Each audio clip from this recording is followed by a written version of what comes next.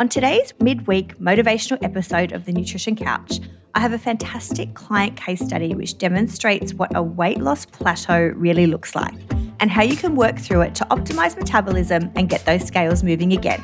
Hi, I'm Susie Burrell. And I'm Leanne Ward. And each week we bring you the Nutrition Couch, the bi-weekly podcast that keeps you up to date on everything you need to know in the world of nutrition. As well as weight loss plateaus, we are going to share a brand new supermarket cracker that we cannot get enough of, or I should say I cannot get enough of. And we revisit a old soup favourite that has multiple health benefits, Leanne. So I thought we got such amazing feedback last week when we had started our new sort of client case study / success. Now, I think there's nothing better than hearing firsthand what a dietitian does with clients in real life examples, because so much of nutrition is theoretical. You know, we refer to research papers regularly. Often people commentating in the media may not have seen a client for 20 years. It's really different when you're hands-on, and both you and I are hands-on clinicians. We see people, real life people for fat loss primarily. My target audience is generally women who are keen to lose weight and may have hormonal disorders, so things like polycystic ovaries. And of course, you have a wide range of interests, including the gut-mind health. What have I said? Gut, what do you call it? Lean gut-mind method. So fat loss, gut health, emotional eating. But yeah, you got there. Yes. So, you know, a really interesting range of presentations, because we're seeing people who have digestive health issues, who have fat loss goals. They may just want to improve their energy. You know, it's really interesting stuff. And so I think being able to share firsthand some of those experiences. And of course, what we do is we don't refer to our client Jane, who is 54 and we saw last week. We keep it a bit more general than that. From down the road. So if my clients are listening, some of it may be from you. It may be a combination of those things just to protect people's privacy. But this was something that came up a few weeks ago with one of my clients, and it was really interesting. It stood out for me because it just shows what a plateau looks like in real life example. Because often you'll have a client who might have lost a kilo or two and then it stops dropping and they'll think it's a weight loss plateau. And we want to be very clear, a weight loss plateau, really it doesn't happen until you've been on a journey, a weight loss period for several weeks, if not months. And it's where you have a very firm sort of stop with the scales over several weeks. It's not a day or two of no shift on the scales. So I wanted to share this example because it's an interesting client in general, as most of my clients are. And I think we can learn a lot from it, particularly if you're finding that things have plateaued out with your own weight loss or healthy eating regime. So the client I'm working with had actually previously lost a lot of weight. So I'm talking 30, 40 kilos on her own. And she's within about 20 kilos of her goal weight loss now. And she came to me earlier this year because she needs some help to get past that final hurdle. So that's quite a common presentation. It might be that someone has had weight loss surgery, a gastric sleeve or a bypass, or they may have previously used one of the newer weight loss medications like Ozempic to kickstart weight loss. And they may have lost a decent amount, but they're still not quite at their goal weight, and they're looking for ways to perhaps come off a different regime, get the metabolism going, and broaden their range of food. Because, for example, if you've lost a lot of weight using a meal replacement program, you might have lost 20 kilos, to reintroduce real food can be tricky, and you need some help with that, and to make sure that you don't undo all the hard work you've already done. So my client's done really well. She's already lost almost 10 kilos, as I would expect. She's very compliant, very disciplined, exercises regularly. And then we had a situation, and she does, Leanne, weigh herself each day. Now, what I will say is I certainly do not encourage my clients to weigh themselves that frequently. I always leave it to the client for themselves to decide if they would prefer to take a weight. Now, some are quite anti-weight and prefer just to do measurements. I do like a weight at some point because, of course, we do need to track progress, and that informs us about when we may need to change calorie loads or macronutrients or exercise. But I, at most, encourage clients to weigh twice a week at most, start of the week, end of the week, before the weekend, after the weekend. And there's still anomalies with that, Leanne. You know, I had a client the other day whose scales had popped up, and she'd had, you know, an Asian soup the night before, which is just packed full of sodium. So I knew it wasn't a real shift. It was more of a fluid gain. So I usually encourage clients to do measurements as well as a weight. But this client does like to weigh herself each day. She has no issue with it. That's her personal choice.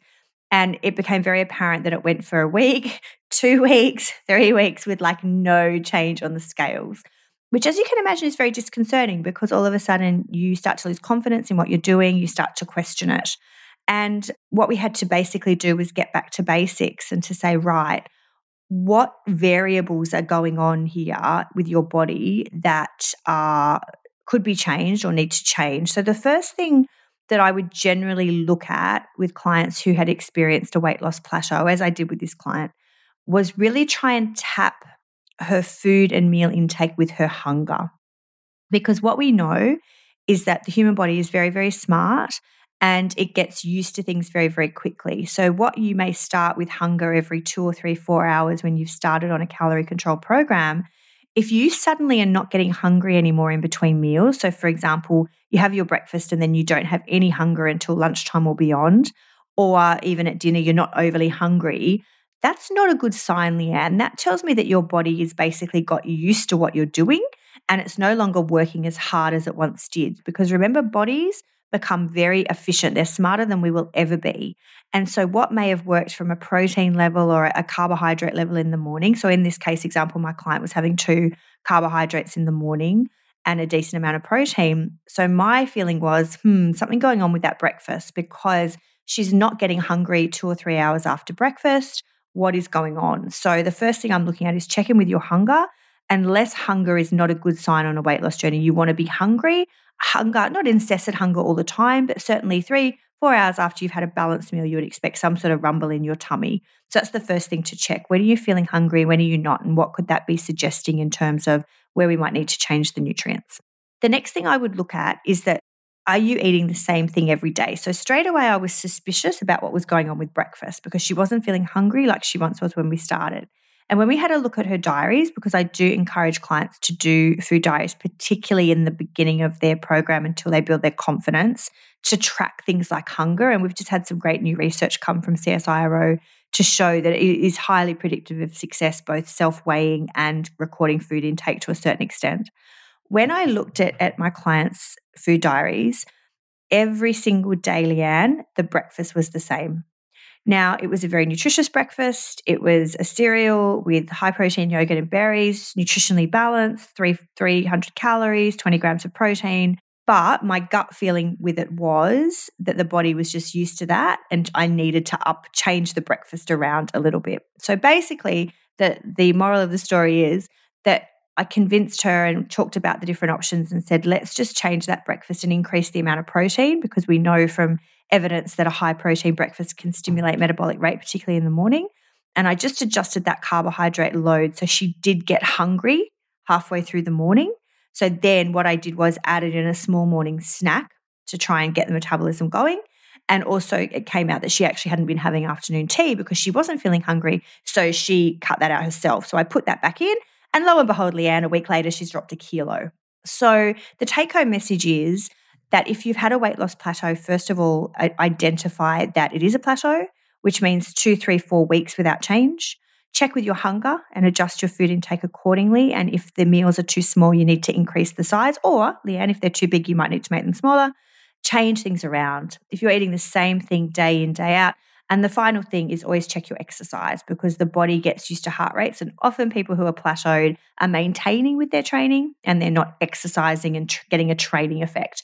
So check your heart rate and make sure it's actually getting elevated when you're doing those walks to kickstart you. And hopefully now we'll get the next 10 kilos off pretty smoothly. Love that. And plateaus they're so disheartening. You know, when you're working so hard, when you're sticking to the plan and the scales just aren't dropping, you just think, oh, like what's the point? Like so many clients want to give up, but I sort of see it as that next little challenge. And I always say to people, you should actually expect a plateau if you've got more than about probably 3 to 5 kilos to lose, particularly when your goals are 10, 20, 30 plus kilos.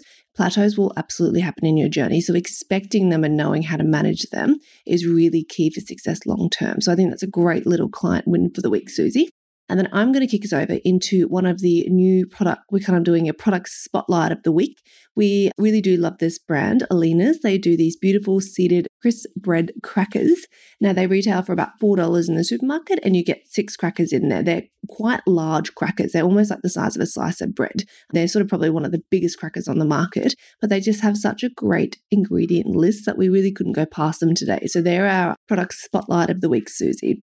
So looking at the ingredients, they are 18% wheat flour, followed by 10% wholemeal flour, so a really good base of sort of fibre to start with.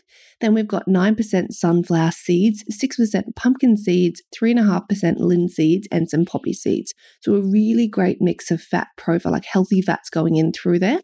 Followed up, we've got some sunflower oil, some oat flakes, some onion powder, salt, yeast emulsifier, some food acid, some baking rice flour, food acid, and some raising agent. So just those standard things that you'd see in a biscuit or a cracker, really just to keep it shelf stable and hold everything together. So a very, what you would call clean ingredient list, I guess, for like a commercial shelf available cracker. So I really do like the fat profile through there.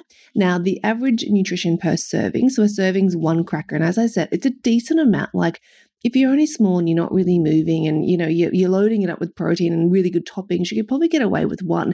If you're a bit larger, you're a bit more active, a couple of crackers, would do you for lunch, or you could also use them as a snack. Bit of cottage cheese with some tomato and some cucumber on top would be awesome. So looking at the nutritionals, per serving, per cracker, we've got 540 kilojoules, 4.8 grams of protein, which is actually a decent amount of protein, Susie, in a cracker. Nearly 6 grams of fat, with only 0.6 of that being saturated fat, so a really nice spread of healthy fats in the cracker. 15 grams of carbohydrates, so equivalent to about a slice of bread, which is what we would expect in a cracker, with only 0.5 grams of that being sugar, 2 grams of dietary fiber, which is actually pretty good for a cracker, and most of that's coming from a bit of the wholemeal flour and the seeds, and 55 milligrams of sodium, which is actually quite low, and I wouldn't really be concerned with that. So I think this is a wonderful product, Susie.